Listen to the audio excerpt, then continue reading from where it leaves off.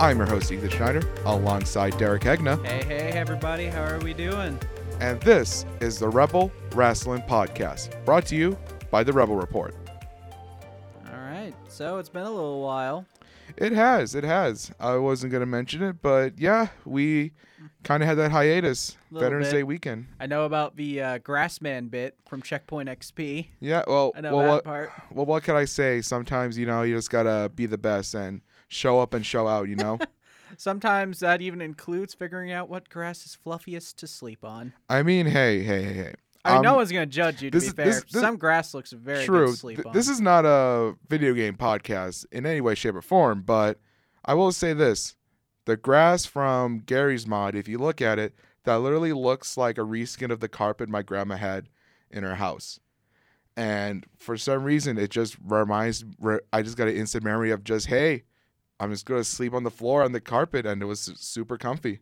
Sometimes you just find inspiration from the weirdest places imaginable. Exactly. And for more of all these hot takes served over ice, so they're cold takes now, but all these cooled off, chilled hot takes, come over to checkpointxp.com on campus.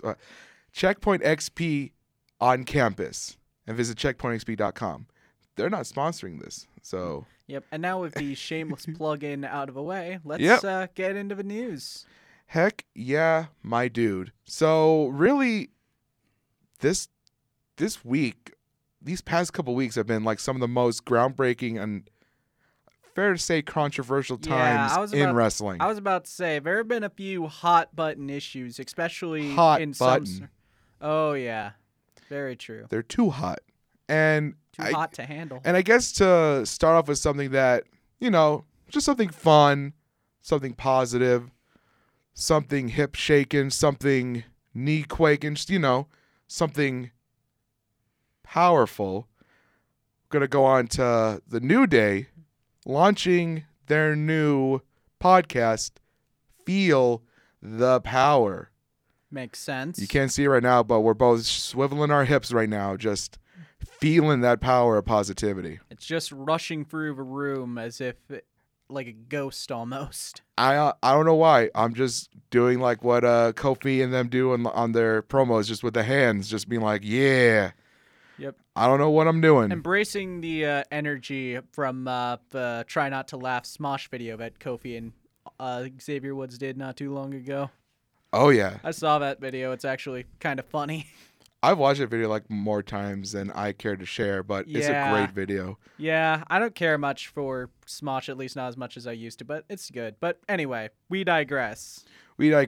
And honestly, it's just the launch of a new podcast, and I feel like it's going to be great. I love the New Day. I love what they're all about, and I feel like it'll be great for them to get into the podcast sphere.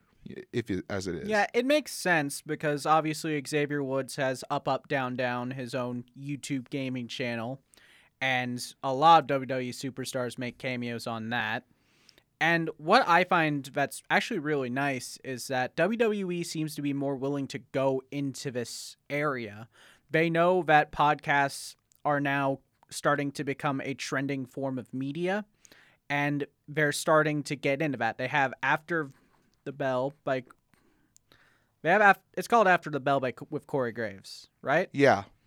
They have that now, and they also end up having the New Day's podcast now, which starts in December, if I remember. Yeah. Hey, that rhymes. What do you know? Anyway. But anyway, it's good seeing that WWE is willing to start branching out into more, I guess, spheres of media. Yeah, no, and I think it was just recently too that they launched their new podcast initiative. Yeah, like on the network, right? Yeah, I think you're right. And I think it's gonna be interesting too because not only do we have the New Day having their podcast, but we also have the Broken Skull, almost a challenge, but Broken Skull conversation, I guess, with Steve Austin. Very true. And I feel like it's very interesting now that there's just so many new podcasts coming up, and Steve Austin has had his.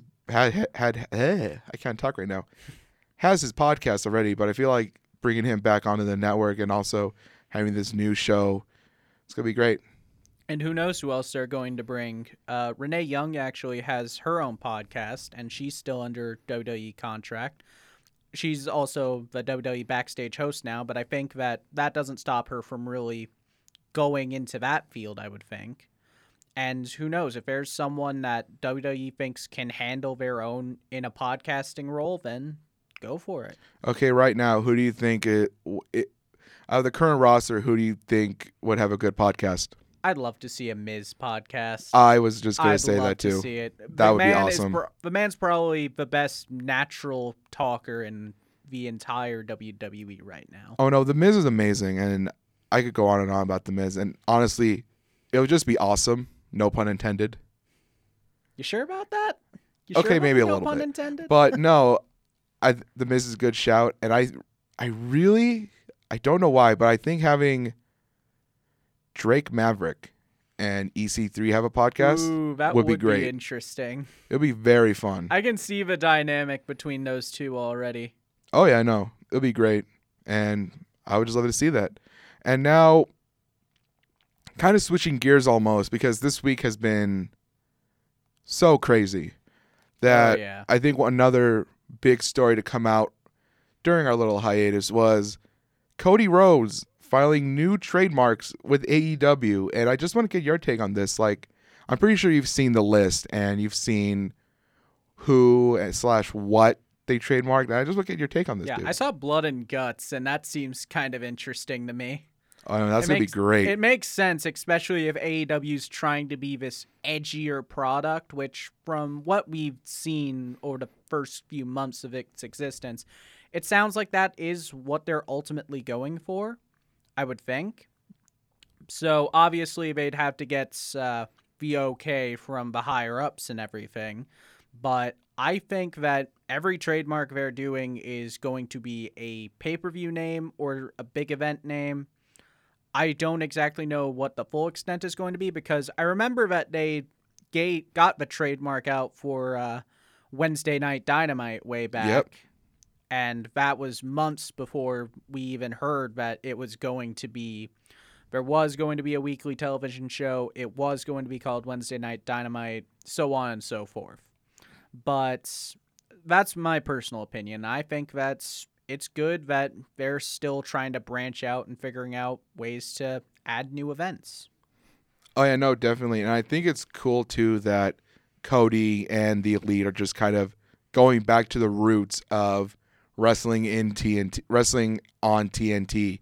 And what better way to have a throwback than have literally one of your episodes of Dynamite be What better way to have a throwback to WCW than have one of your episodes literally be titled Bash at the Beach? Oh, yeah. I'm excited. I saw that too. I can't wait. One show in Miami, I want to say, and then the next week it will be on Chris Jericho's cruise. Oh, that's going to be fun. And that sounds amazing to me. I really hope they tie the cruise ship in as its own separate, I guess, so. Pay-per-view, because it would be great. It's their own thing. And honestly, I wouldn't mind if it became an almost annual tradition, or the All Elite cruise line. Pretty much, yeah. Just have one of, obviously, you got to be all about novelty when you're a new program, and I think that's what AEW is doing with stuff like that. Plus, you have Chris Jericho, so double your pleasure. Oh no, true, and it's going to be amazing. And there's also an argument too, there's also the argument that they really shouldn't have those throwbacks to WCW, but in reality, how many people actually remember some of the names? Because looking at some of the names right now, you have Bunkhouse Stampede, you have Battle Bowl, you have the Match Beyond. I feel like the only people who really remember those are people like us who are really deep into wrestling. And besides, WWE did something like that with Clash of the Champions, and there's also a Starrcade that exists. Right, and I think even though these are old names, that these could be new again, and these could be have their own new existence, because we saw with War Games. I never thought we would get War Games back in 2019, or at least in 2016. Yeah, and they've been really good, all of them. And I think that also it's just going to be good for wrestling. But the biggest trademark, though, to come out of the whole list and just this week, Dusty Rhodes. Oh, yes.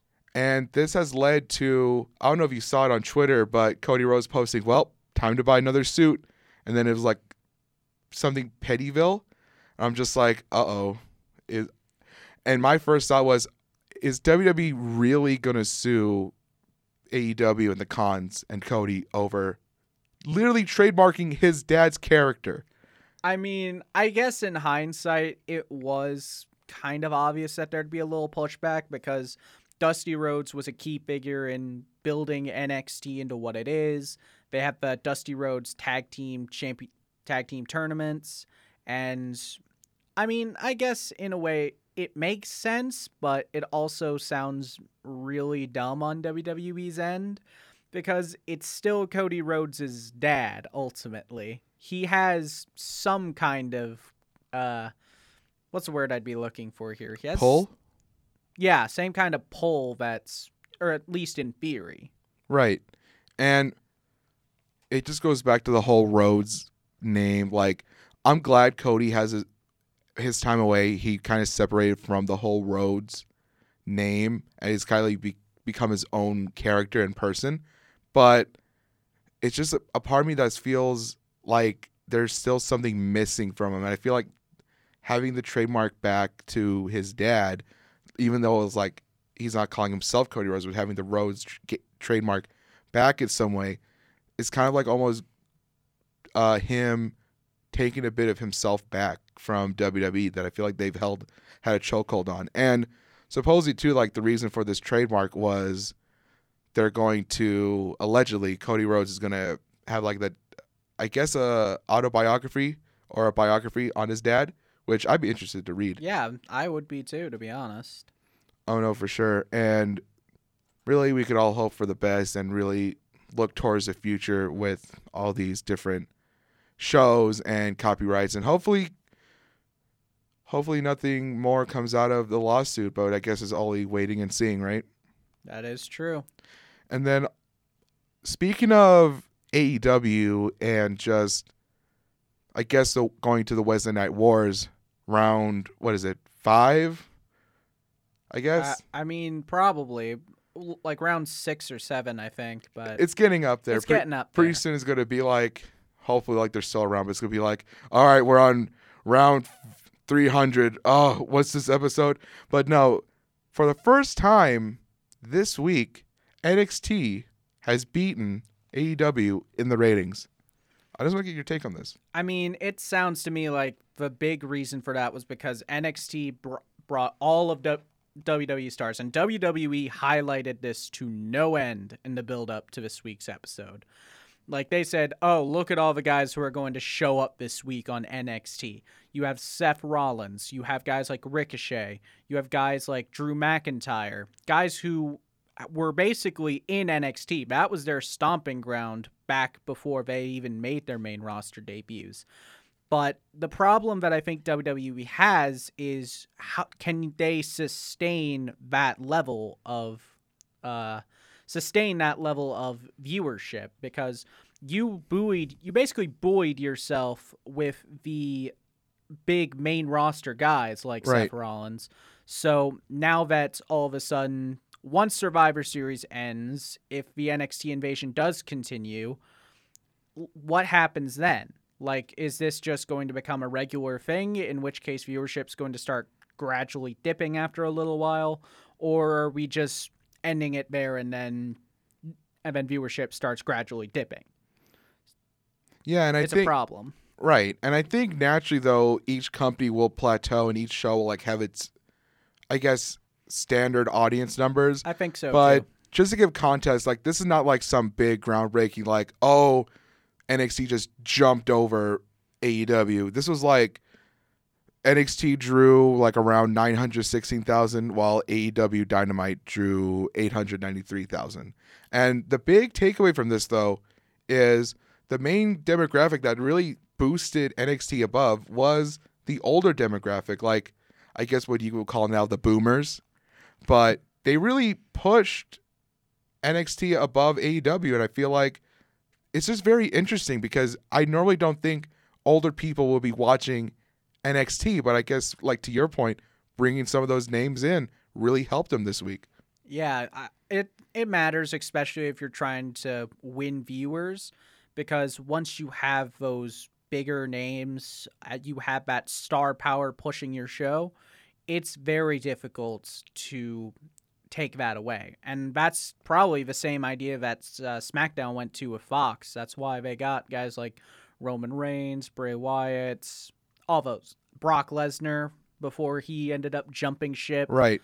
So it makes sense in a way. I just think, like to your point, it's just gonna be wait. You just have to wait and see like where each company does or what each show is doing after Survivor Series and after.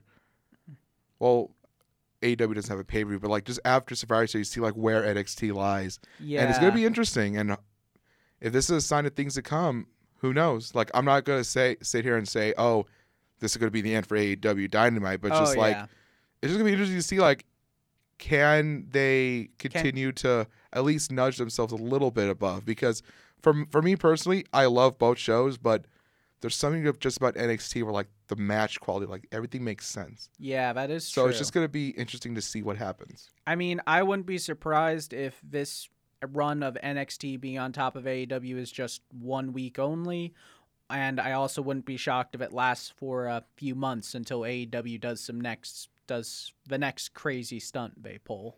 I think a real test would be if there's both an AEW show and an NXT show going head to head, because I would love to see those numbers. Like a pay-per-view? Yeah. Yeah. Like those would be interesting. And I want to say like Full Gear was on a Saturday, right? If I'm not mistaken. Yeah, I think you're right. So it would just be interesting to see like if let's say there was a takeover Mania would be good too. Like if this was like the shows before like WrestleMania weekend, I would love to see like what those numbers would be. But I guess that's looking too far into the future, even if that will happen. We'll wait and see on that. Right. It's just interesting. And moving on to, I don't want to say like the ECW in this situation, but more towards like the more independent of like the big two, like the more indie scene, like with Ring of Honor. And just going to come out and say it, Ring of Honor allegedly firing, or not allegedly, actually firing Kelly Klein. And to me personally, I'm just going to get this out there. I like going to AEW Ring of Honor shows. I went to Death Before Dishonor this year, and it was great. And I have nothing but good things to say about Ring of Honor shows. But just the decline of just what they're doing to their talent is just, they're just shooting themselves in the foot. Yeah, I mean, this has been the big problem, I think, that ROH has had, is that talent is starting to leave them. I mean, Will Ospreay is now full-time in New Japan. They've lost a couple of guys along the way, and something interesting that I found is there are guys who are on expiring contracts. Marty Scurll, I think it's safe to say this is probably his last run with ROH. Yeah, it's supposed to be like this month is his last month. Yeah, he's probably heading off to AEW, I would say. Even if he's not part of the Elite, he's still something that they definitely need. That'll be good. Maybe. Mm-hmm. And then there's also Jeff Cobb, speaking of Japan, since he's been on record saying he'd love to do more things there. Then there's also Bandito, but his actually no, Rush's brother is Dragon Lee. What am I talking about? But either way, we don't know what he's going to do. He could go to WWE, really boost the cruiserweight division in NXT. He could go to AEW conceivably. He could go to Impact, back to Mexico, maybe even to Japan as well. And then there's also Brody King, who I personally like Brody King. I know, me really too. think I've become a real big fan of him over the last several months. He's like, I don't want to, this may sound weird and controversial, but he's not, it's almost like he's like this new, like this era's Samoa Joe, how he was in Ring of Honor. Ooh, like high praise. Oh yeah, no, he's this underrated talent there. And I feel like he should be higher up in the company. But just going to Ring of Honor is just, really this whole started with just them with Joey Mercury being let go and just him just basically saying like Ring of Honor doesn't care. And I want to say, or they don't care about their talent. And really, I feel like that shows, like, with the stuff that Kelly Klein is going through, like having that post-concussion syndrome and just like having all those symptoms and just being let go, it's just Really? Now, she's not officially gone. Supposedly, like, they're gonna wait out her contract. But I mean, what do you do to that division? Like, literally, that's your champion. It's almost like the equivalent of, or at least one of your top performers. right? It's like the equivalent of like Becky Lynch being like, all right, I'm done. I'm still champion, but I'm backing out. after like a couple months, I'm going to be gone. It's like, what do you do? Well, obviously you vacate the title, but it's just supposedly she was really liked. Her and Mercury were just really liked backstage, so this must be a huge hit for morale. And it's almost like I mean, a sign of things if to I'm come. someone who's wrestling in ROH, I say I like the people that I work with, but the people in charge are starting to worry me. Like, do they actually care about me? Am I just going to be kicked to the curb once my next contract's over? Should I be looking for other options? It's just not a good time, especially since ROH is pretty much the third or possibly the fourth, depending on how you see Impact Wrestling. Right. Like, if you're a company in either of those spots, then I don't think you're in a position to really do that kind of stuff to your talents. Do you think we would see, and this sounds weird to speak out loud, but do you think we'll see Ring of Honor in like the next 5 years? I think so. I mean, it survived being this tiny indie promotion for so long that I think they'll find ways. But I wouldn't be shocked if they have to rely more on building this new wave of talent up, maybe a little faster than they intended. Like, what do you think they would have to do, though, to keep building it up? Like, besides building up their own talent, but just what do you think they would have to do to just, I guess, move past this? I think they'd probably have to look back into getting the specialty matches all together, like the Ladder Wars. I think that you could bring those back. And then you can basically figure out ways to really drum up interest, I would say. Figure out what wrestling fans really want from their wrestling in 2020, and then just go from there. Right. And granted, it probably sounds a lot more complicated than I'm making it sound. Oh, no, for sure. Fans have basically shown you that if you listen to them, they will help you.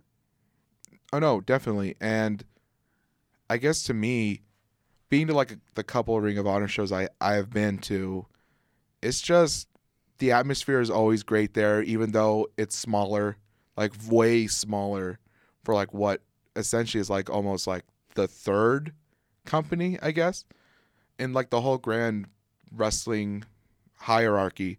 But the fans are passionate. They ultimately, at the end of the day, no matter what wrestling promotion fans always care about the wrestlers and want to see the wrestlers treated right.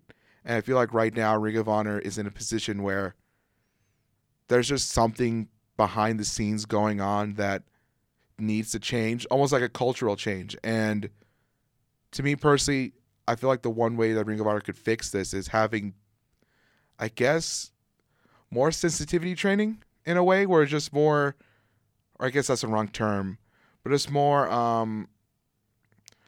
a different shift, a tonal shift is what I'm trying to say, like a tonal shift backstage to where stuff like this can happen, where it's like there's more oversight.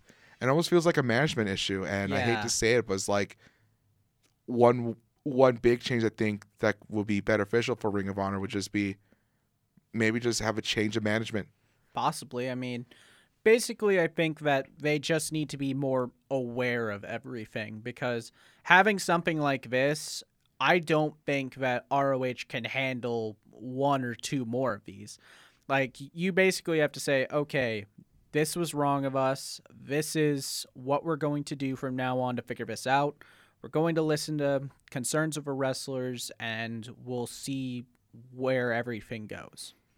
That's basically what I think has to happen. I think that eventually, if things do keep going wrong and incidents like Klein's end up continuing to happen from time to time, then they might just have to break the glass in case of emergency and change things up. And this is not to break the glass like to sing Steve Austin's coming, but just the emergency glass. Yeah, that's true. And it's such a shame because they arguably have one of the best rosters, I think, in wrestling right now. Like one of the strongest. They have one of the best tag teams. They have some of the best singles competitors, like in their like upper card. That's true. And it's just a shame. And from like those changes and to this, it's just, I don't know, something needs to change. Yeah, I do agree with you there. And so next up, and there's no other way to say this is just a tonal shift, but ACH, formerly known as Jordan Miles, released from WWE, and I am glad for him. And this is a very sensitive issue, and the whole reason like this is so controversial, like earlier, I want to say this month, is that fair to say? Like earlier, like it was either this month or late last month, I want to say, but either way, like the time frame's about right. In like a couple weeks, like yeah, I feel like it's been like a couple weeks ago that a shirt was released for him, Jordan Miles, and it was just black shirt, red outline of his name, and like a smile, and that's obviously blackface. Like there's no debate around that. Some kind of racist caricature. It was tone deaf. It was ill-conceived, whatever word you want to call it. Right. It's just the most obvious thing to fix. That was like, if there was more oversight, could have been fixed, but it wasn't. It was going to be released. He was clearly and rightfully not happy about that design. Yeah, that is true. Caused a whole uproar and a rightful uproar. Like, this is like, what the hell is going on? Pardon my language. But it's all good. After all this back and forth with him really going forward on his Twitter, just for, I guess it was like for the culture was one of the hashtags he used. For the culture. And just to get that change and just his message out there, just constantly being this uproar. Like, this is an obvious PR nightmare for WWE. Oh, definitely. This was a huge PR nightmare. And I feel like they did the right thing by releasing him. And I say like he'll be better off out of there. Yeah, because plus clearly, something interesting that I read yesterday, not to cut you off, was no, it's fine. Something that I read both yesterday and today is that Jordan Miles is actually thinking, and he actually tweeted this out in a conversation with Big Swole from AEW, that he's actually planning to get Cedric Alexander out from WWE as well. He literally tweeted saying, "Don't worry, I'm going to get Cedric Alexander out next." And Alexander actually liked the tweet, which I don't know why. I'm not sure what this means, but it's interesting, especially because Alexander was one of the guys that Jordan Miles supported a lot in his tweets about all this. No, for sure. And honestly, we wish the best to him, and hopefully, like, I guess the big lesson here is this never happens again for WWE. Yeah, they're going to have to figure out that some things just aren't okay.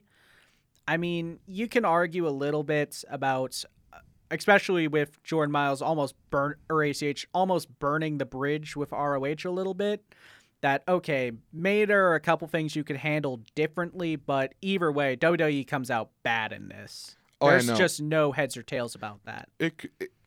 Excuse me. It clearly shows no lack of diversity, and this is the same, well, not the same, but the same almost uproar that happened with Gucci, if you remember, where they had like that blackface sweater. Like, I would say like this year. Yeah, that's true.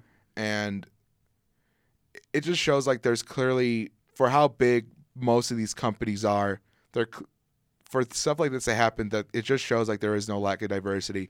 I think it was ACH on Twitter who posted like it's in Connecticut, like the whole WWE is based in Connecticut, and that's not to like single out Connecticut or anything, but it's just like, if you think of Connecticut, it's mainly just, and how WWE is run, so it's all white, you know. But mostly, at least. But yeah, it's just one of those things where hopefully they can move past it, and hopefully ACH is gonna be in a better place where he gets treated wherever right. he goes. I mean, it'll be interesting to see what the fallout of all this is. It'll be interesting to see if Cedric Alexander goes, because I know Paul Heyman likes him, but I haven't seen enough on TV to really get the sense that that opinion's really coming to form. And to be honest, if I'm Alexander and I'm thinking, well, okay, if you're not going to use me, then I may as well just go. Although WWE doesn't really release people anymore, since there are at least 6 or 7 people that I can think of that have actually requested their release and haven't gotten it. So whether anything comes out of that, I'm not going to say for sure, but there is going to be some kind of fallout from this. Oh yeah, something will change definitely, and hopefully for the better. Hopefully. And I don't know if we should mention this fully or give it the time of day, but NWA Power, episode 7. We all know what happened and what was said. We're not going to repeat what Jim Cornette said, but I guess just quickly, just not to kind of... A Cliff Notes version? Right, almost. Just says something really racist and stupid and rightfully taken off of NWA, which is good. I mean, it makes sense. There are some things that you just can't say anymore. And I know that there are going to be people that look at this and yell out, cancel culture, what's going on? And I get it. There's some times where that argument does apply, but I don't think it does here, because what Jim Cornette said, I don't know how any sane person in this day and age can think that you can say that live on air and think it's okay. Supposedly this was he said the same thing in the 90s too, but from then and now, it's still nothing. It's not a good thing to say. And if you're representing a public brand who is trying to get out there and reestablish itself, this is the worst thing to happen. And also not letting NWA off the hook too. Supposedly this was recorded months ago, and this is all in their backlog. So how this slipped through the editing room is just insane. And the same argument for ACH and WWE, how there is no diversity. And that is a big thing, I think, in these companies now, where they don't have that oversight to where like, oh, this is not okay to say. Yeah, it might not be necessarily diversity is the right word, but there's not enough care, I would say. Right, I think that's a better one. Since obviously WWE does have international superstars that have done quite well. They have had people of color do quite well. But NWA, I mean, I'm not sure off the top of my head who their biggest non-white star is. You have to go, is probably a problem. You would probably have to go all the way back in the day for like their first real champion, and it's all the way back in I think the 70s, 80s, where like they had like their real big African American champion. But I know like you had Junkyard Dog in there also, and then you had a bunch of other. I mean, I'm sure you can Ron look. Simmons. Ron Simmons, yeah, he's a big one. Was Rocky Johnson in NWA too? Yes. Yeah. And I think also Tony Atlas.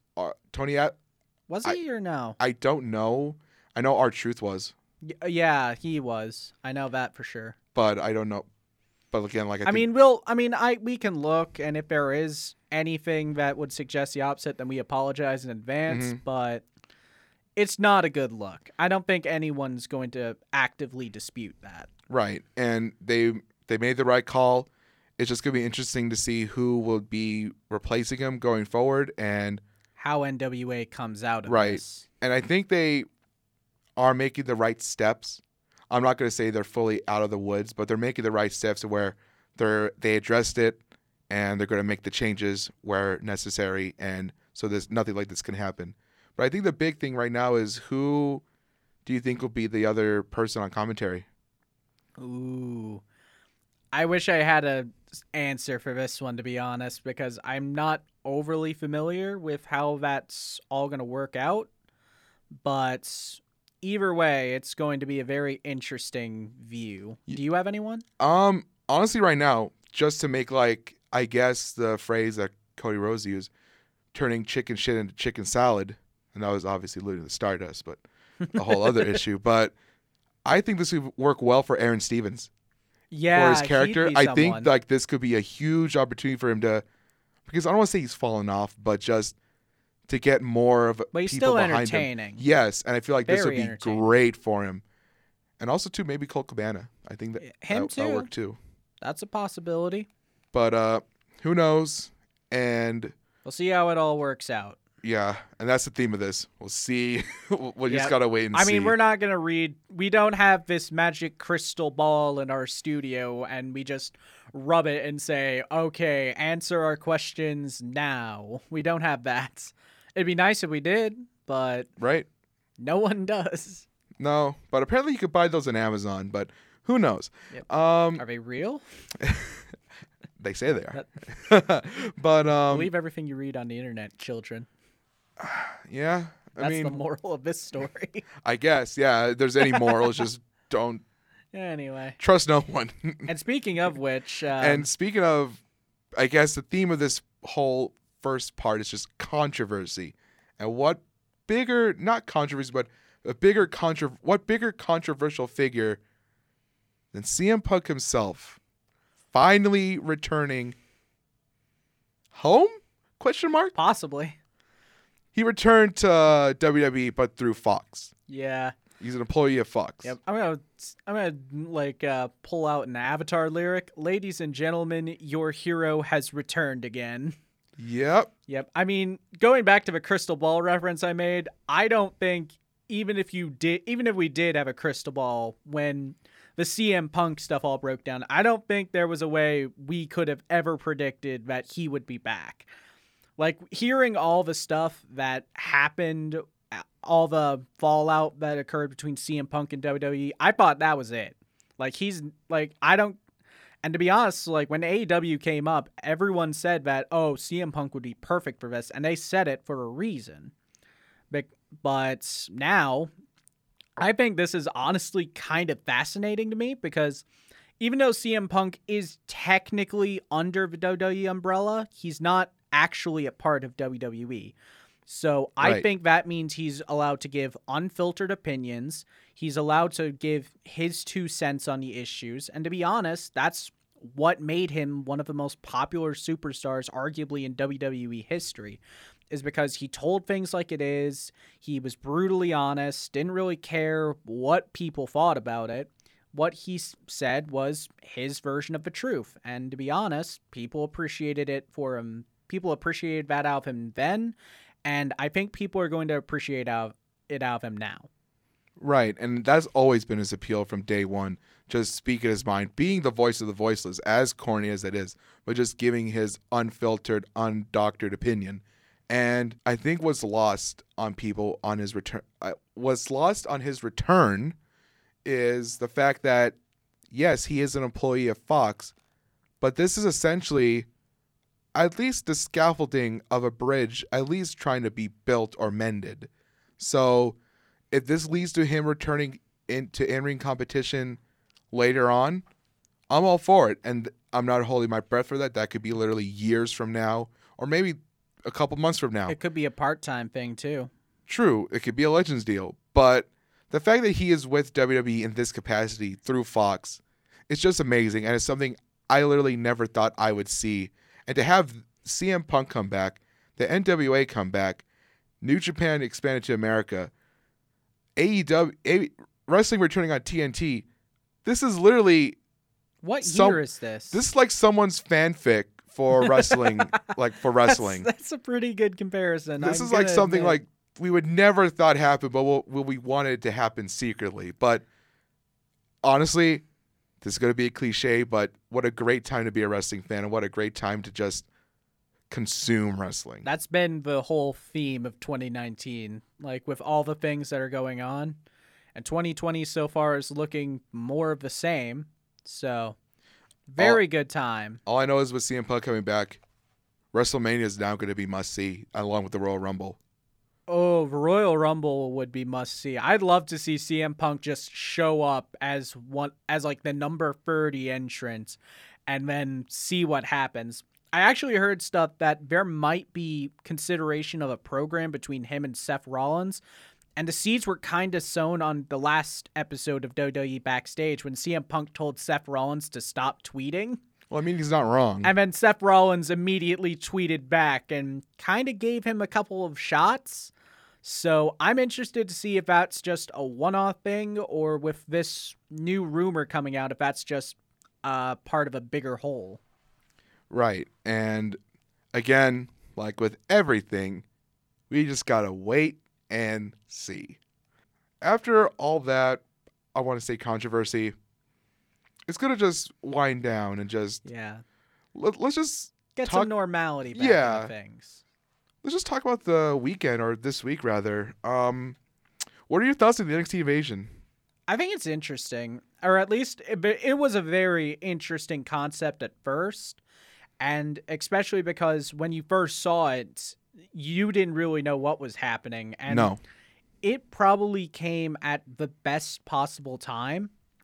Because remember, this started on the SmackDown after Crown Jewel, when WWE had most of their superstars still stranded in Saudi Arabia, and even the ones that were on a plane back to the United States were in no way going to make it back in WWE, or at least not before they were able to show up for SmackDown that night.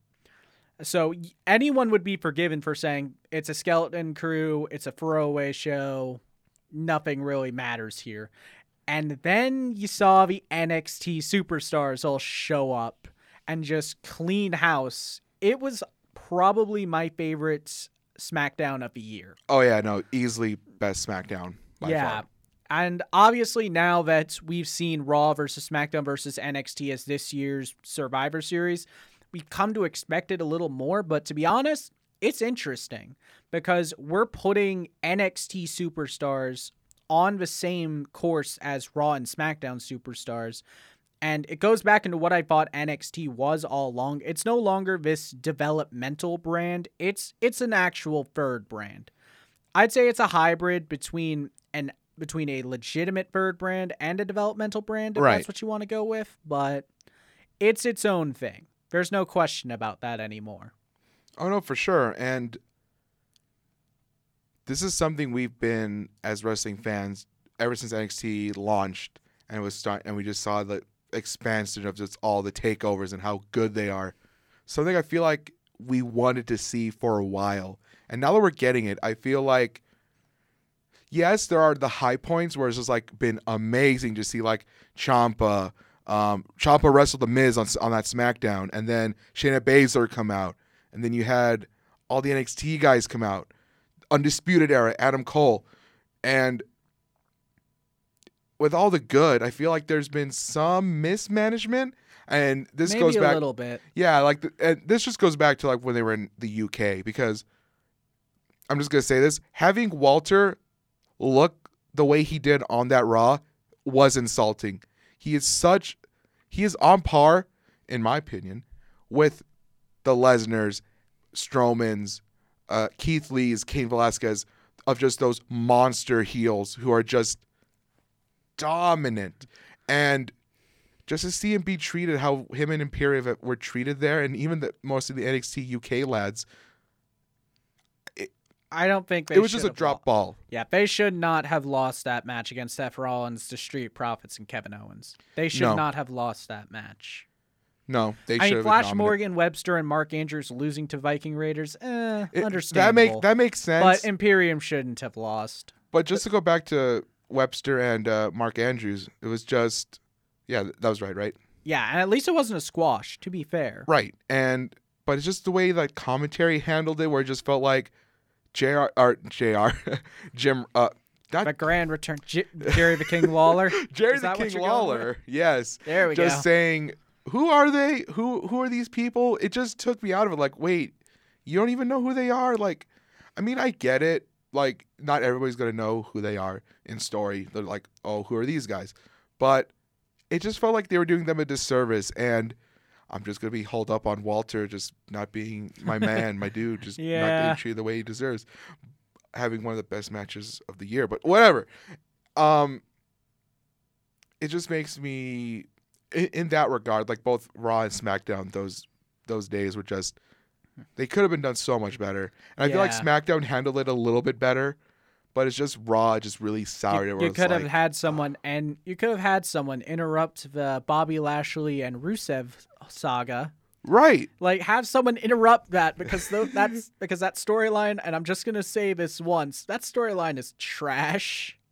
It was the minute that's Mike and Maria Kanellis. It was kind of trash when Mike and Maria Kanellis were in that as well. And then all of a sudden, Rusev and Lana were back in the fold, and they just pushed that on them What happened instead. there? What happened there? Like, what happened to Maria? I don't know. I was like, that's what I was confused too. I'm like, wait. So we're saying that Mike and Maria Kanellis are having marriage issues. Then all of a sudden, Right. Rusev comes up as Maria's baby father, supposedly. The term is baby daddy. Baby daddy, okay. I was being kind of posh. I have my pinky out right now. But whatever. No big Fancy. deal. The lingo is a little confusing. And then all of a sudden it's like, okay, Bobby Lashley's back and Lana's cheating on him with Lashley. And suddenly Rusev is a good guy, even though he's involved in all this. It was just doomed to fail from the word go. And it sounds like WWE it looks like they're not trying.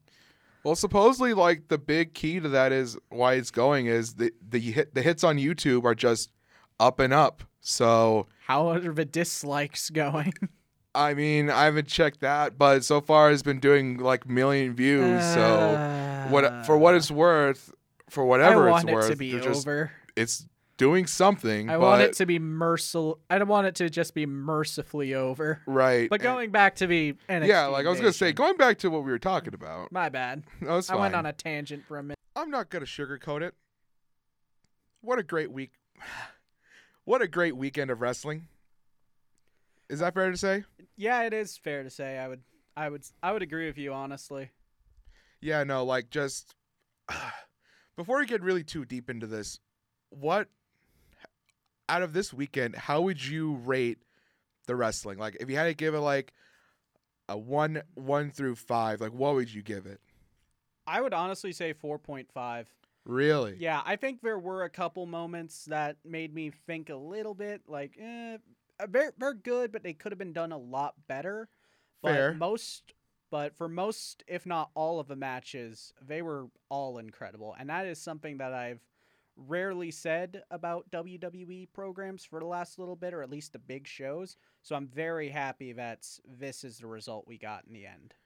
I think this, at least for me, I would personally give this weekend a 5 out of 5 because to me, not only was it perfect, but it just, there's so much storytelling. And yes, there is nitpicks about big nitpicks, but we'll get into that, but just of things they could have done better. But I feel overall, this weekend was probably one of the best, I would say, since WrestleMania this weekend or this year.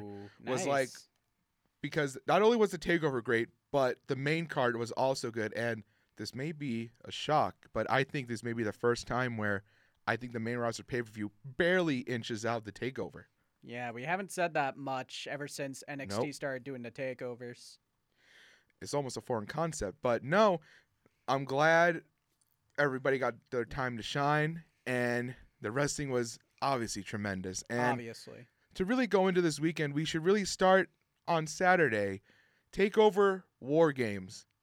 Oh my God, let me just say this right now. Possibly one of my top 5 takeovers ever. Wow. All right. I mean, I can't blame you for thinking that. All the matches were incredible. Incredible. They were. Then again, fantastic. War Games is always incredible, so right. I guess we shouldn't be surprised. No, it was just compared to the last 2 War Games, or is this the second one? It's been 2. Yeah, like compared to the last 2 War Games, this one knocked it out of the park immediately. Oh yeah. The women's War Games match, I didn't get to see a whole lot of it, but I caught it towards the end. I didn't get to see the first half, but oh my God, they just killed each other. Yep. It was amazing. Yeah, I got one thing out of that, and there's also something from Sunday as well that can confirm that. But if you watched this weekend of wrestling, like from War Games to Survivor Series, and you don't think that Rhea Ripley is going to be a star in the women's division for possibly the next decade, then I don't know what to tell you. They have plans for that girl. They have ideas of putting the rocket ship to her back, and quite frankly, her performance proved that she's more than earned it.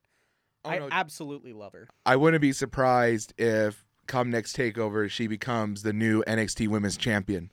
That's something I could definitely see happening from the way that she performed. I feel like she more than deserved it. Yeah, I 100% agree with you. The minute I finished watching this weekend, that was my first thought is Rhea Ripley, whether it's this takeover or whether they're keeping it for the takeover during WrestleMania if they have one, no matter what, in 2020, Rhea Ripley is going to become NXT Women's Champion. There is no question anymore about that. No, there is no doubt. And I guess we should really go to the next match, or do you have anything else to say about the Takeover Women's match besides how great it is? Can I just say that to pick up the phone, because I called Dakota Kai turning on Team Ripley. I think you did. I mean, the minute Mia Yim was left in the back injured and Dakota Kai was called on to be the replacement, instantly I was like, they're going to do it. It's been building up for months now. Ever since the build up for this match began, we knew that this was going to happen. Everything was pointing to it. But the thing is, even though we could have all predicted it, really, it was still so well done. It was amazing. Like, everything, like, I wasn't expecting it to be that brutal. And honestly, Dakota Kai's new look that she put on during the match is incredible, by the way. Especially with the new persona that she's going to have, I would assume. So I'm excited. And, I mean, we're going to get Dakota Kai and Tegan Nox in a rivalry. That alone gets me excited. Oh, yeah, no, that's going to be, I think, one of the best rivalries that NXT will have. But Io Shirai, though, oh my God, they're showing basically the world why she is the best. That moonsault off the top, though. I can't believe that. Whenever they go on the top, and I don't know why, because we've seen clips of people getting thrown out the cells and the cages and all that, but just from the top of the War Games, it always seems that extra dangerous. Yeah. Where it's just like that precarious. And when she did that moonsault, I was like, oh my God. I mean, I don't think there's a question Io Shirai is arguably the best athlete that the NXT women's division has. So seeing that kind of spot being trusted to her and her executing it as beautifully as it did, she is still one of my favorites in the entire women's division. And that's just something you can say about this match in general, is that you saw firsthand just how deep NXT's women's division is. It isn't necessarily, and not to bash this era or anything, but when it was the four horsewomen of Charlotte, Sasha, Becky, and Bayley, those were the clear four. And honestly, once we got past that, there was kind of the obvious top woman that was going to take over. This might just be the first time in a long time, quite frankly, that I'm watching this division and I have no clue what to expect. Like, obviously Rhea Ripley is going to be the next NXT Women's Champion. They've made that plan pretty clear, but at this point, who's going to take the belt off her when she gets it? Is it going to be Shirai? Is it going to be whoever comes out of Tegan Nox versus Dakota Kai? Is it going to be Bianca Belair, Kaylee Ray, Toni Storm, Candice LeRae? It could be anyone. And that gets me very happy. Like, take it from Shayna Baszler? Yeah, like, obviously Baszler's on the fast track to the main roster at this point, or I guess just Raw or SmackDown at this point, but we know that it's going to happen eventually, and life after Baszler in NXT's women's division, they're set. Oh, yeah, no, definitely. And I feel like for the first time in forever, that it's going to be... Frozen 2 just came out, so you can get away with that. There you go. No, but for the first time, I think in a long time, that the NXT women's division, once their champ is gone, is not going to be struggling. And I feel like not just for the women, but for the men too. Like, they're going to be good, like when everything's said and done and the Undisputed Era, Ciampa, and all them are not there anymore. That's true. I feel like they already have enough young blood, I say that in air quotes, that they could really keep their division alive and relevant to the point where, like, not like they're going to be forgotten, but just like, okay, it's just a handoff rather than, all right, we need to try and scramble and rebuild like it was for a while before it started to kick off again. That's true. And I feel like we did a disservice, though, because the first match of the night we didn't get to talk about, Angel Garza versus Isaiah Swerve Scott. We did our boy dirty. Yeah, I'm a little surprised, to be honest with you. I mean, no disrespect to Anel Garza. He's incredible. Mm-hmm. But I just really like Swerve Scott so much. Yeah, no, he's great. Like Shane I've seen him when he was Shane Strickland. I saw him when he was Killshot in Lucha Underground. You mark? I guess so. God damn. I try. Not really. Like I'll calm him down for a minute. We can play the Tommy Wiseau clip of "Oh hi Mark." I'm fuming right now. I'm not. It might be the coffee actually. I'm pretty Yeah, warm. it's probably copyrighted. That's I unfortunate. said coffee. Oh, Well, that too, but no big deal. yeah, no big deal. All right, moving on though. Moving on. We digress. It was a good match, and it honestly just proves that they're both going to be stars, and not more could be said. Like, it was a good match. Yep, the cruiserweight division is probably going to be tied to NXT from now on, which I think is going to help it in the long run. Well, there's also a rumor too that 205 Live might just be replacing NXT when they move out of Full Sail. Possibly. So if that's the case, then I wouldn't mind that, or maybe I wouldn't mind it a at all. rebrand of 205 Live to be like, I don't know, Indie Land or something. Maybe, and honestly, it feels like it though. And honestly, you could probably have 205 Live be more of a, I don't know necessarily if you'd call it a division, but you can sort of integrate it into the regular NXT lineup, because unlike in WWE where there's all these bigger, stronger characters, NXT really doesn't have a lot of those, and even the ones that do, they're more than happy to sell to the smaller guy a little bit. Mm-hmm. So I could see guys like Leo Rush getting chances against someone like Matt Riddle or Dominic Dijakovic, maybe even Keith Lee. That would be fun. That actually be very interesting. And you could build a top star that way. That's for sure. Oh yeah. Well, Keith Lee's already the top star. You got bask in his gonna, glory. We're gonna get to that. That's gonna be later on. No but, question. I want to say the match after the great women's takeover War Games match, Pete Dunne versus Damian Priest and Killian Dane. Now, I did predict Killian Dane to win because I felt like he has been there, not the longest, but just he's been there enough to where and been through a lot where I could see him challenging Adam Cole. But I have to say, this match, from top to bottom, a really great triple threat match. Like, they've done some stuff that we don't really see in traditional triple threat matches. And it was just always on 10, always on 100. It would never slow down. And just the finish, oh my God, it felt great. So that is definitely true. Thankfully, I did call Pete Dunne winning this match, so I feel a little happy about that one. But, it was definitely interesting. There were moments where everyone just seemed to have their moment to shine. There's no question about that.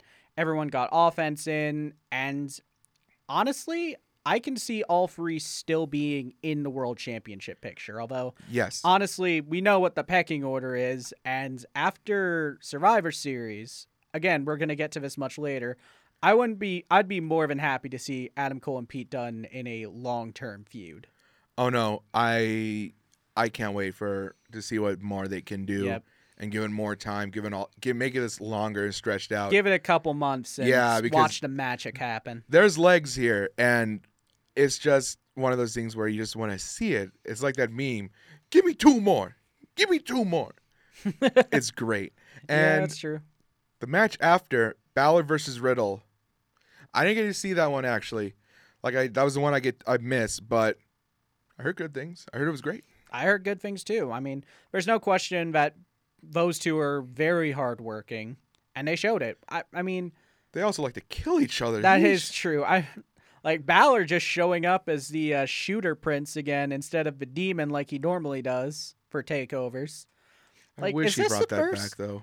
Is this the first NXT takeover that Balor had without a demon? I think I saw that somewhere. That's kind of interesting. Even when when he got signed, I want to say he probably had one because they weren't sure. But again, you're probably right though. Probably. I mean, I'm sure he'll, like, if Balor does get a NXT championship shot, I think then he'll probably bring the Demon back. Yes. I don't know, though, because, again, this is a whole new Balor. We haven't really seen him as much of a heel yet, so we'll see. I just can't wait to see what more they do. And you're right, we haven't really seen Balor as a heel. Well, as much as a heel. Yeah. And it'd be very interesting to see how the Demon works into that too. Yeah, honestly, a heel Demon would be kind of fun to watch, because then I think you could really start to unshackle him a little bit and really just turn him into this psychopathic creature, almost like the Fiend. Yeah, I was just gonna say you could almost make him. Bray Wyatt, the last match Finn Balor had on the main roster was against the Fiend. So you're right. Maybe this is something like that would be Balor going into this darker place in his mind. Well, look at you keeping kayfabe alive. Yes, I try. But I can see maybe Finn Balor and the Demon kind of becoming the Fiend of NXT in a way. But again, we have to wait and see. And excuse me. Ooh. You good? I'm good. It's just All like right. weird gas bubbles or something. Yeah, don't worry, I get those too. But we'll forgive you. Moving on to the last match of the card, the men's War Games match, Team Ciampa versus the Undisputed Era, and up to that point with a mystery partner. And I wonder who it was or who it could have been. You called this one, or at least this was one of the ones you said. No, now it's your turn to toot the horn. Yeah, no. Kevin Owens coming back home, and with a nice throwback too, coming in not his OG, but just his original shirt with like with the tape. With just a taped KO. That was great. And honestly, and then we almost got to see a package pile driver too. Well, we did. Almost. We did.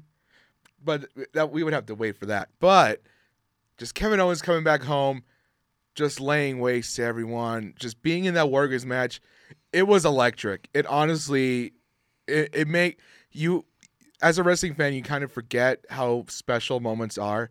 And that moment, just the way the crowd reacted to how it was perceived, like when he came back, honestly, it was probably one of the best pops of the night, or one of the best moments. From Everyone Takeover. just lost their mind. And speaking of big moments, what about that ending? Oh my God. Okay, that air raid crash. Overall, the match. If you want our opinions on the match was great. It was obviously great. You figured that out by It was obviously great, but just the air raid crash from the top of the cell. I want to say cell, but the top of the cage or the structure, just like Io Shirai, how it made me nervous. This one made me like, oh my God, Adam Cole might die. And just after that, I think it was Lost on it. The table literally exploded, because usually when you go through a table, there's like a little bit at the bottom that they go through, but this one just there was nothing straight left. Up just went boom, like Moses parting the Red Sea. It was that's a good one. It was insane, and Mauro calling it, and everybody there was just so good. That moment, there's like two great moments for this match, or from this night. Kevin Owens returning, and the ending of Takeover. Yeah. Just, I can't believe that. That is honestly one of the craziest spots I think I've seen in a very long time. And to be honest, it makes me all the more excited for the next NXT War Games, because I want to see just how they're going to go from there. Because they have to do something just as crazy, if not crazier. It's going to be very fun to see the next one. I honestly can't wait. I can't wait either, and that's gonna be insane. Like, just to see what they could top it. Maybe they like I keep saying, or like I keep trying to pitch. Maybe we get at least to an NXT Hell in a Cell match. I would kill to see. Oh, I just hit the desk. I would kill to see an NXT style Hell in a Cell match, because I feel like there is where the cell could be done justice and not be done red or green or blue or whatever color it is. Yeah, just straight up two people possibly more, trying to kill each other. Could you imagine Could you imagine Killian Dane, Keith Lee, and Damian Priest in the Hell in a Cell match? Can we please have a Or Walter? Yeah, can we please, if that does happen, can we please just have a moment where the top of the cell breaks and someone just destroys the ring? Please no. Just just create the crater. Just recreate recreate Mick Foley falling through the cell at one time. It would be great. Yeah, or one of it 2 times, really. Yeah, no. Like have him choke slammed. I mean, not the second one. The second one was bad. Like the second one was just like him, like that was an accident. The overhead. Well, like I didn't mean that necessarily, but when Triple H versus Cactus Jack. Oh, that one. The first one was honestly the one where that one was the one I was thinking of. I was thinking of the one. I wasn't thinking of a one where they do have. Oh yeah, they do have the announce tables near the ringside area. Yeah, they do, and well, I think of the Key in the Ring where like he got thrown off, and then they were supposed to choke slam him through the roof, but on the roof, and it was supposed to break, but he just fell through, and it's just like. That'll never be recreated again. I don't think so. They're not going to do that again. But moving on from honestly, if this was like any other week, this would be the takeover. This would be like the match or the pay-per-view of the weekend.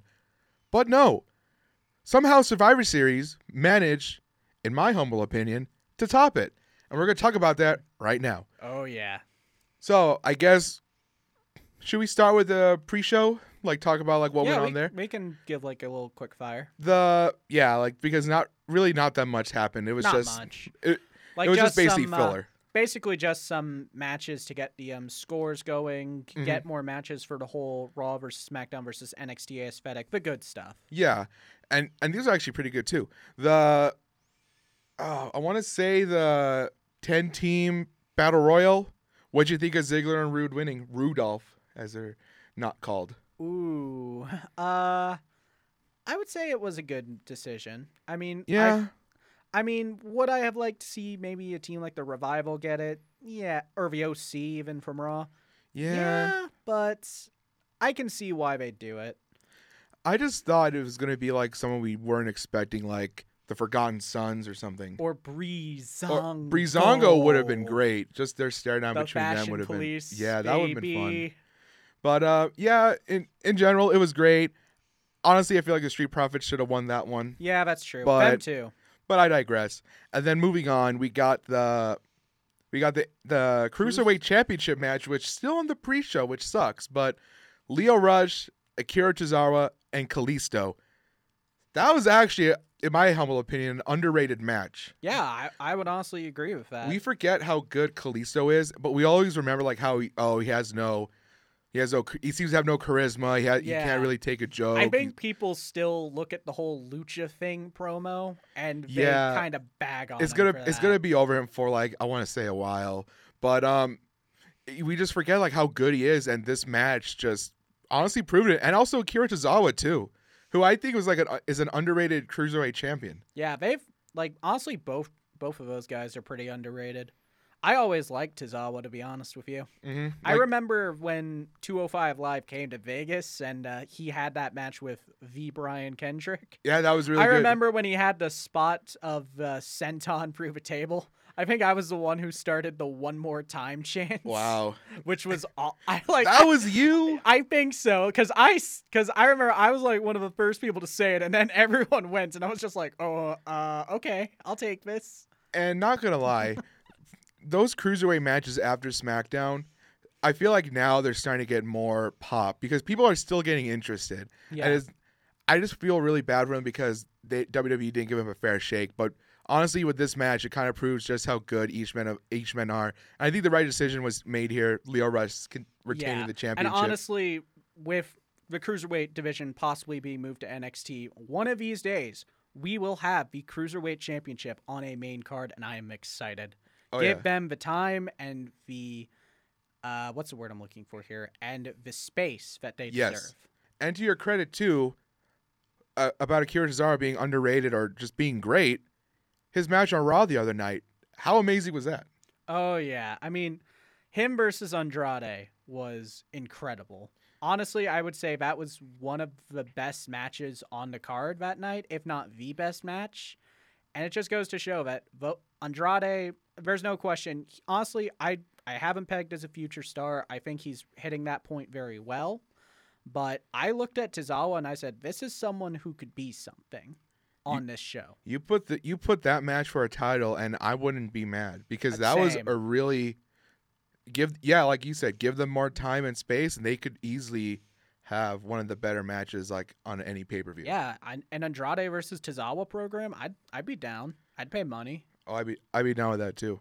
And moving on to the last of the pre-show matches, Viking Raiders versus the New Day versus the Undisputed Era, and I messed up, versus the New Day. There you go. There you go. That's what it is. You didn't see it, but I was swiveling my hips. But yeah, anyway, I digress. But I feel like I kind of wanted to see more of the Undisputed Era versus New Day because I feel like that is an underrated rivalry that could easily be played out.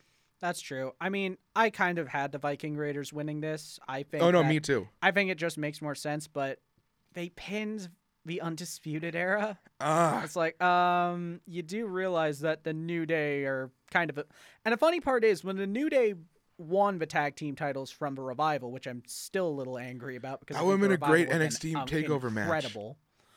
Especially since the NXT before Survivor Series, they had the Revival versus the Undisputed Era. That match was incredible. We all forget how good the Undisputed Era, the Revival are. Oh yeah, but we digress. When the New Day won the titles, I was like, okay, we know who's eating the pin, I guess. And then although then again, the Viking Raiders were the guys who won the NXT Tag Team Championship from the Undisputed Era the first time around. And also, too, an argument can be made. Makes sense. An argument can be made also, too, that the Undisputed Era were just tired because, like, they literally went through so many tables. Oh, yeah. There's a story there. We'll give them the benefit of the doubt for kayfabe purposes. But yeah, no, I have to agree, though. It's just, you could have pinned the New Day, or maybe you could have just... I don't know how would you work. I don't know how to work it really, but I think overall it was a great match. But I just wanted to see more New Day versus Undisputed Era because that to me is an underrated rivalry that's just begging for attention.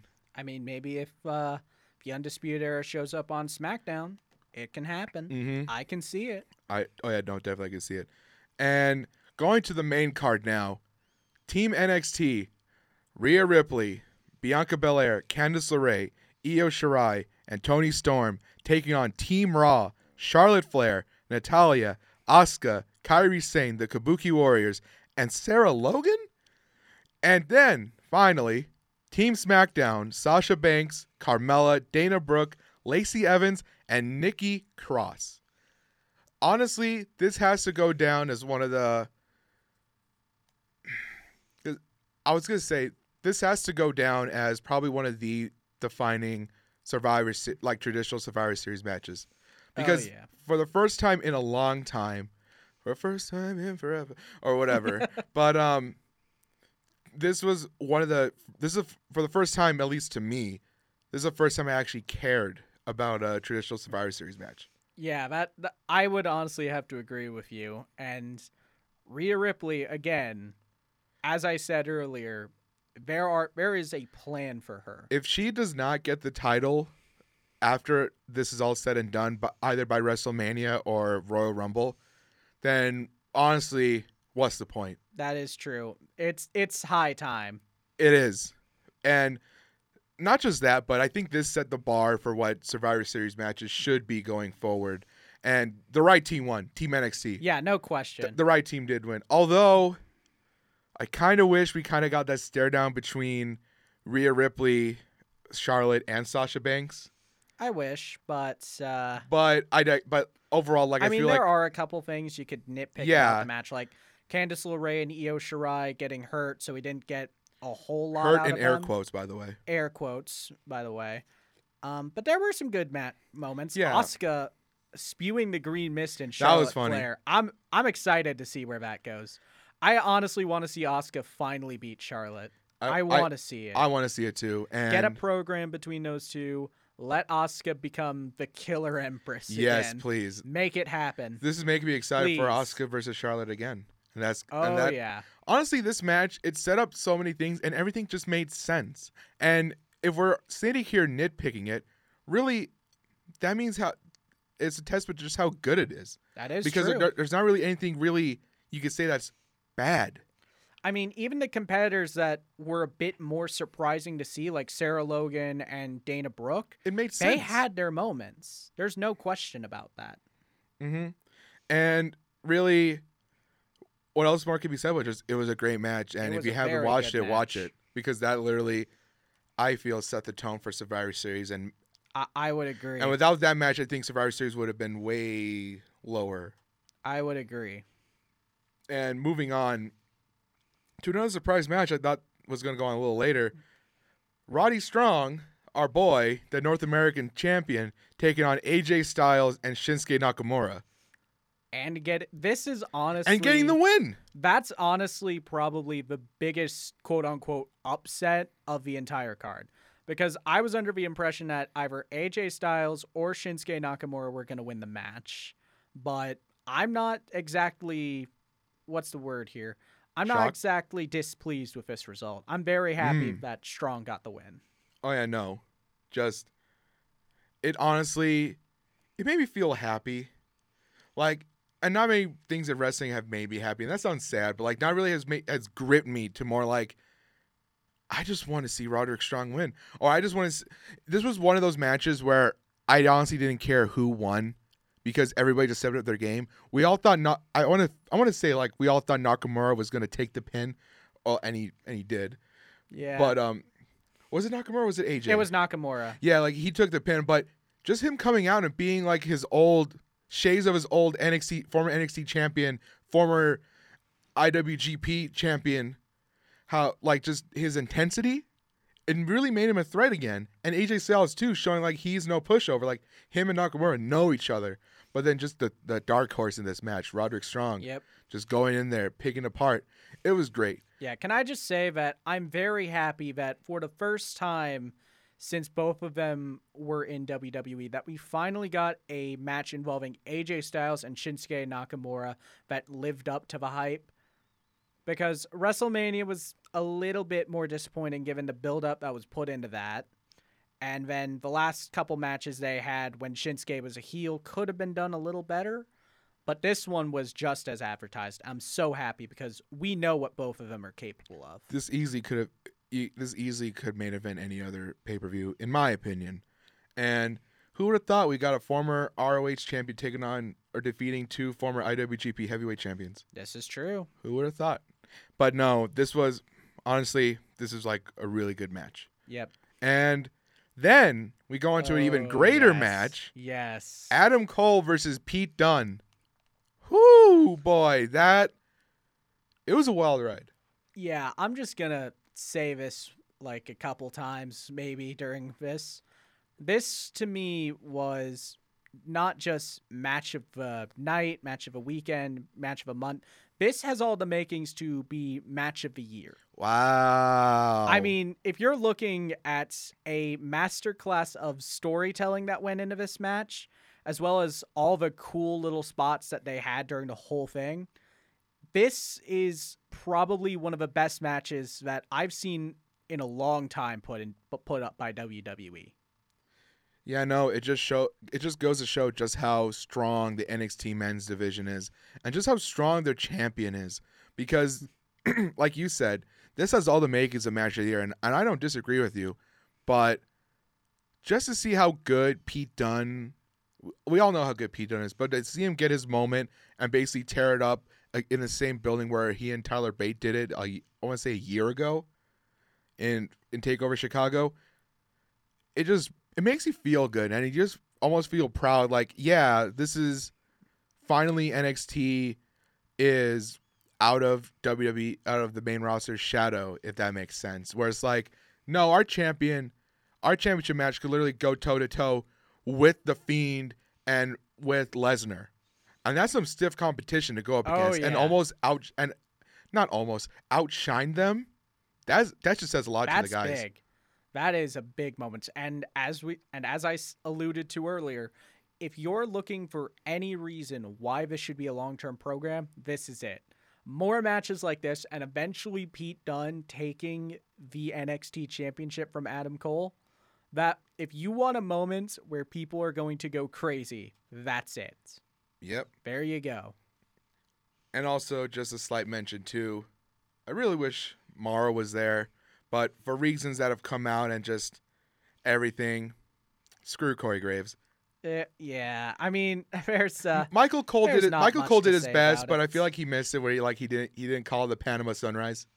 Yeah, I mean, But he was still good. It wasn't bad.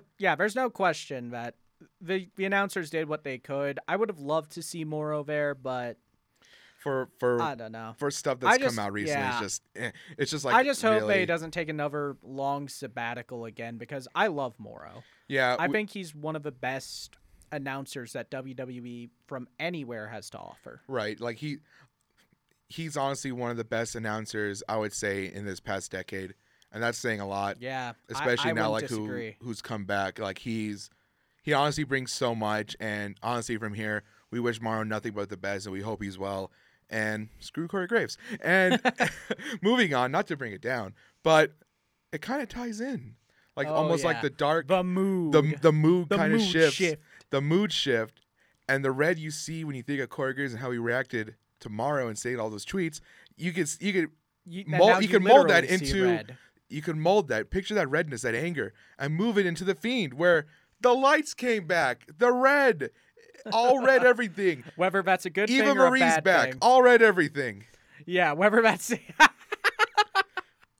But that's a good one. But honestly though, even though the red lights were back, and I was like, okay, Yeah, would it have they're been better with kinda blue lights dumb. if we're thinking about it now before we really go to the Maybe. match? Or you could have it like almost kind of a way that they had the lights done that one time where they dimmed the lights in everywhere except on the ring. Like really just pitch black almost. And Would it be then the would it be lights in better the... to make the ring itself under the red light and then make everything else like dark so that way they could see it? That's true. That could work. I mean, it's worth a shot at least. Because it's worth then making this the whole Because arena obviously red. you can have the Fiend aesthetic as much as you want, since we know what you're bringing to the table with that. maybe but have not such a harsh red. yeah, like Maybe tone it down a little bit, maybe and then it could can still work. work, but like maybe just have it be like a red, it needs tweaks. like you see like hints of red instead of just being it all yeah, red. it needs tweaks. Like you have a That's red, what we'll say. yeah, like a red glow. Yeah, But honestly, even with all that, this was a good match, and that's saying a lot because of the match that had to follow or come after that great championship match between Pete Dunne and Adam Cole. yeah. Excuse me. Yeah, this match could have easily just been the kind of the lull people back to normality a little bit. Right. But it was actually really good. And we know what both Bray Wyatt and Daniel Bryan bring. The Fiend They is have more great methodical, more of a character build. And remember, they had that match at the Royal Rumble in 2014, Yes. I want to say. Yes. That match was really good. Yes. Yeah, and Daniel Bryan brought back the yes chance again. That was crazy. Yep, Bray Wyatt finally brought it out of him, but unfortunately, It wasn't enough. it wasn't enough. But I do like how he didn't tap; he pinned him with the mandible claw. Yeah, I thought that was very interesting. Yeah, they did the same with Balor, Mhm. if I remember. Although I right. wish he brought back the neck break. Yeah, that is something that could have happened. They kind of had like a Or you grabbed sort him- of or you version grabbed him of by it the where beard he and tried gave the neck crank a little bit. Mm-hmm. And that whole spot, I mean, say whatever you will. I was kind of about hoping it. the Fiend to get all crazy and just like grab Daniel by the beard and just slam him by it. Like if he was Yeah. going to the top rope, could you imagine him grabbing him by the beard and just like Chucking slamming him. No, just like overhead slamming him. Like that would be cool. But I digress. And this was honestly, it was a good match for what it was and for what it had to follow. This was still a great match. Yeah, give credit where credit is due. This was a good transition into, honestly, before the last half of it, what would have been an okay match. And I'm talking about the men's Survivor Series match. And the teams are Team SmackDown, Roman Reigns, Braun Strowman, King Corbin, Mustafa Ali, and Shorty G taking Chad Gable. taking on Team Raw, Seth Rollins, Drew McIntyre, Kevin Owens, Randy Orton, Ricochet, and Team NXT, Tommaso Ciampa, Damian Priest, Matt Riddle, Keith Lee, and Walter. So, before the match started, just having Walter there, it added almost a sense of, all right, NXT's gonna win. They can't lose. You have one of the best champions. You have like literally one of the most dominant champions in recent memory. But start of the bell, Walter being dominant, but then getting pinned and taken out a la Samoa Joe. What are you doing? Why are you so afraid of having your dominant big men that aren't named Braun Strowman? What's wrong? Or Keith Lee. Like, what's wrong with having another dominant big man? Because now it makes not only Walter look bad, it doesn't do anything for the NXT UK division. It shows like their top champ, he just could get beaten easily. But it's like, what are you doing? The one thing we wanted to see was Walter staring down Braun Strowman. We heard how over Walter was in the crowd. Why do this to us? But besides that, I would say this is on par with the women's Survivor Series match, where it's just so good. And in recent memory, it just made me care for a Survivor Series, for a Survivor Series match. And it's a shame because not everything didn't go as planned. And really, if I'm being honest, if Shorty G got out early, nobody would have cared. But if Walter getting out early, it's like, oh, why? Yeah. Why? I mean, I'll give credit where credit is due. The right person did eliminate him. Like I could see Drew McIntyre versus Walter as a program. No, me too. And it's just... I just wish that it was like maybe 4 or 5 eliminations before then. Like, you could have had Shorty G be eliminated. You could have had basically the first 4 to 5 eliminations. And then have Walter go out and no one would bat an eye. I could have seen Damian Priest getting out early. Yeah, Priest was probably Priest being the first NXT guy to go. Even though he's been great, he's been good, no question. But other than that, towards once the match started to get going, it just couldn't stop, and it was just amazing. And not to skip all the stuff, like all the stare downs and just all the craziness, but the ending with Keith Lee being the sole survivor for NXT, staring down Roman Reigns. And then also Seth Rollins for Raw and SmackDown. Oh my God, how over is Keith Lee? He's got to be over now. And future champion. Oh yeah, and especially because there are reports that Vince McMahon, of all people, is high on Keith Lee. He basks in his glory. We know how much Vince McMahon loves his big men. Keith Lee fits the mold. The fans seem to really love him. So if you want to build him up as the next NXT champion, or after Pete Dunne, I'd see it. This may be looking too far in the future, but I could definitely see him winning a Royal Rumble. Maybe being the finalist in the Royal Rumble this year. I could see that too. I honestly think that Keith Lee is going into the Royal Rumble. After this, there's no question in my mind. He's going to be the top. He's going to be the top guy. I can see Ciampa being in that match. Oh. I could see Riddle being in that match. I could even see Dijakovic being in that match. Oh, yeah, no. So many options. You have so many big men. I could even see Walter being in the Royal Rumble match, too. But before we finish with this, though, just in general, I think this may not be the last we see of NXT. No question. We're going to see. I feel like they're going to be coming happen. Back. This is... Whether you keep this as just a Survivor Series thing or whether you make it a full-time thing where NXT is the legitimate third brand, this is going to keep happening from now on. This is a thing. Once we get the money from how much this drew, I feel like we might... It's got to happen. Going back to what we talked about before, I could genuinely see a takeover WrestleMania. Maybe not even have a takeover this year. Just have it be merged with WrestleMania, and that way you could almost have the crowd the same energy throughout. Oh yeah, I mean I could see it. I don't think you want to have it like a year-long thing because you want to keep NXT as its own thing. You want to keep that sort of atmosphere around it. But for moments like WrestleMania or the Royal Rumble, Survivor Series, maybe that's what you do for the big pay-per-views from now on. Is you have NXT. You have that presence. Money in the Bank. Money in the Bank, even have an NXT Money in the Bank. I could see do that. It. I'd be game. Mm-hmm. But one more needs to be said. Keith Lee hitting the spear bomb on Rollins and then pinning him. That was top tier moments. That was the amazing. moments that broke Seth Rollins as of the other nights. And then also just his stare down with Roman Reigns, even though Roman won. Yeah. And I'm not mad that Roman won. It was a good match. It was good. Like I'd take it. If this was Philadelphia, he probably would have been booed, which even then I would have been like, hey man, that's not. Like, don't do that to him. But just to show respect, just how over he is. Not only did it make Roman look good, but it made Keith Lee look even greater. It did. Because no question. Because now we want to see Roman Reigns versus Keith Lee. Yeah, they could have easily put Ciampa as the last guy, but when you really look back at just how over Keith Lee was, there's no question they made the right decision. And it probably would have had the same effect, but just doing his Keith Lee, and it's just like one of the quintessential indie guys for a while. Just someone we never thought we'd see on WWE. It's just amazing. Yeah, but bask in his glory chants that were that was during great. The final three when they were just singing to it.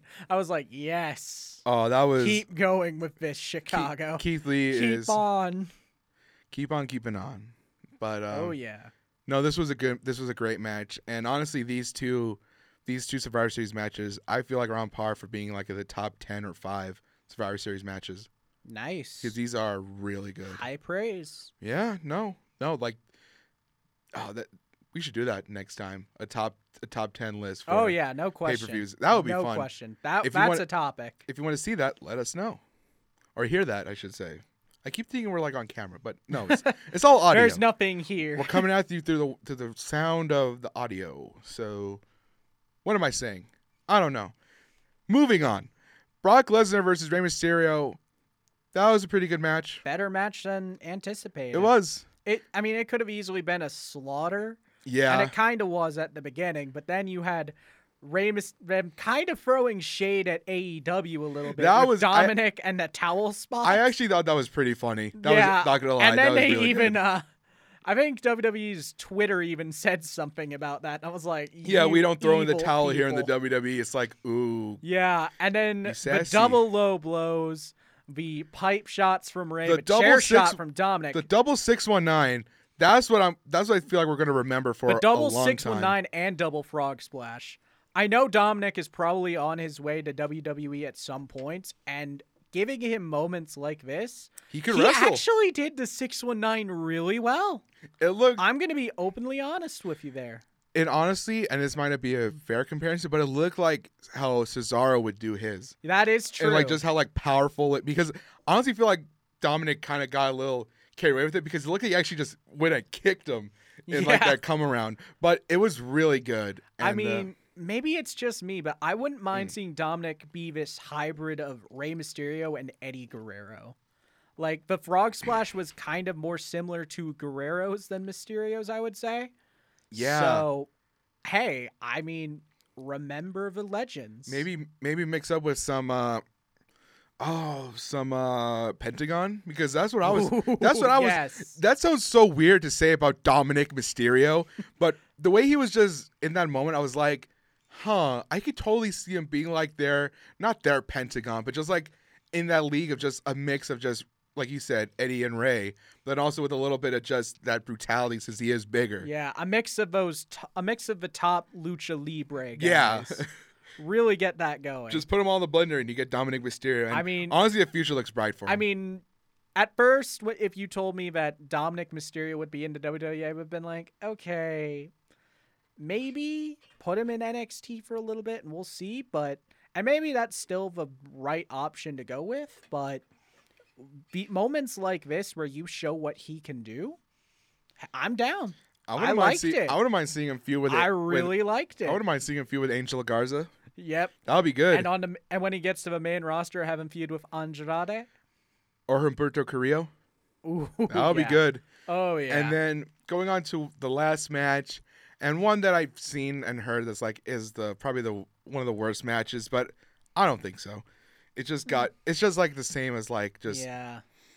I mean, it wasn't a bad match, and we're talking about the women's match for brand supremacy. Shayna Baszler, Becky Lynch, and Bayley. Yeah.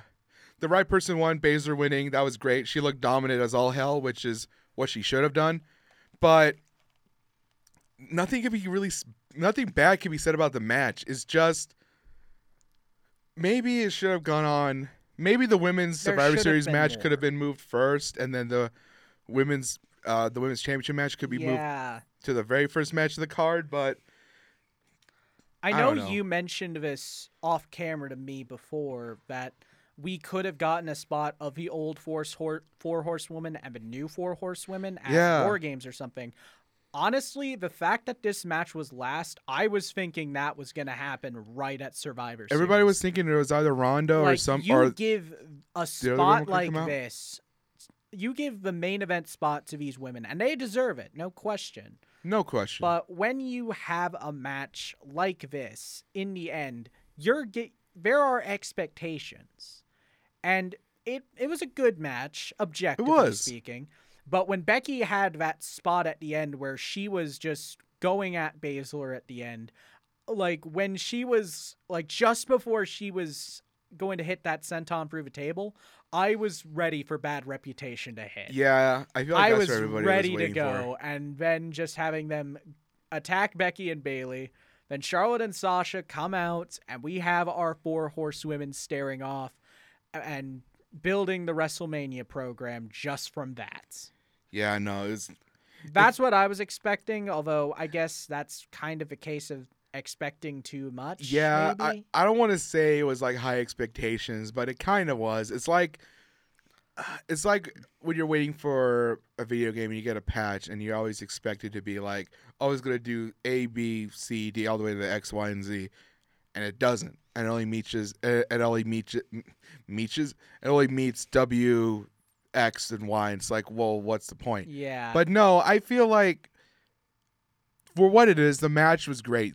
There's no knock on the talent at all, or the rest or the women involved. But it's just placement, and I think the crowd were unfairly out of it because there's a difference between burnout, which we saw at WrestleMania, versus not caring, and I feel like they were in the not caring part. It surprised me because usually Chicago is really good with even when stuff goes long, or like even when you saw some takeovers go long, it's just they're still into it, and I feel like it just felt off. Where it's like, really, you're gonna do that to Baszler, Becky, and Bayley? I could understand Bayley to a degree, where it's like, yeah, we don't really care about her heel turn or whatever, but to Becky and Baszler, who are like the top women in their respective brands, it just felt awkward, and it felt like the wrong place, wrong time. Like, I get it, you're probably tired, but don't be chanting CM Punk or be like boring or not caring. It's like, really? Yeah, I mean, part of me thinks that the match placement wasn't a good idea. I mean, to be honest, you could have put this match in the place of the men's match, of the men's Survivor Series match, have that have be the main event instead, and I honestly think that this match would have been okay in that spot. Yeah, I mean, you would have seen people more into it. You would have seen them more receptive. But then would people have been more mad though? Like if it was the end, if we got the same ending with Keith Lee and Roman Reigns, Roman winning, maybe. I feel like that would have made them turn more. But I feel like just replace the women's Survivor Series with the women's match here, and that probably would have been better because it will be the same result, NXT winning. True. And it would probably just, I don't know.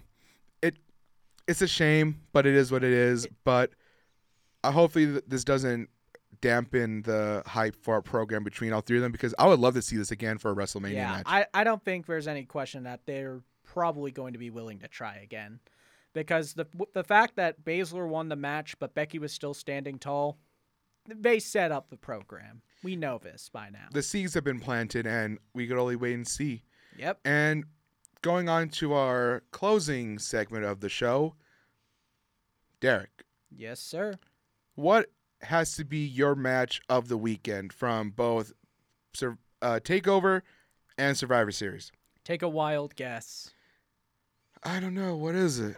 I mean, match of the year is not something you throw around very lightly. True. But Adam Cole versus Pete Dunne, again, I can't say enough good things about the match. It's I mean, Chicago was where John Cena and CM Punk had their amazing match at Money in the Bank in 2011. I almost felt like, from a storytelling perspective, this match was just as good. Wow. And that's me being completely honest. Like, there was a clear story that was being told. Both competitors performed very well in those perspectives, and they brought a lot of spots, and the fans were receptive. The crowd loved every second of it, ate it up, and I'm just so happy that NXT finally got its moment in the sun. This is probably one of its defining moments. No, definitely. I mean, I have to agree, but I agree with match of the year, but I would say my favorite match as of right now, starting with War Games, has to be the men's takeover, the men's War Games match. That was insane from not only the surprise return of Kevin Owens to NXT, but just the destruction, the high-paced energy, the ending sequence. It was just phenomenal wrestling, and it just makes you feel proud to be an NXT fan or just a wrestling fan in general. That's true. And hey, Adam Cole was in both our matches, so big weekend for him. And then also too, my favorite Survivor Series, my favorite match for Survivor Series has to be the women's match, because that set the bar, I feel, not only for the night, but just for Survivor Series matches going forward. That's how you do storytelling. That's how you do underdog storytelling, and really just shows like how when a Survivor Series match is good, it's great, and we remember it. And not a knock to the men's match, but there was just like the opening segment kind of dampens it for me. It's a close second it's a close like first and second for those two, in my opinion. Fair. But just from top to bottom, the women's match was just great. Everything made sense. It was fluid. Just the whole storytelling and what it means, showing how great Rhea Ripley is and how she should be a champion right now. Like, she should have been a champion yesterday. But this was a great week of wrestling. No question. And unfortunately, that will do it for us here. And I want to say thank you for, I guess, putting up with us and our opinions and just listening to us and inviting us into your lives, into your ears. That sounds whatever weird. You're doing. That sounds weird, but just thank you so much for taking time to listen to our show. And yeah, we'll be back. We'll be back when we'll be back, right? Yep. We'll see you guys in the next episode. See you soon. Take care. Yep.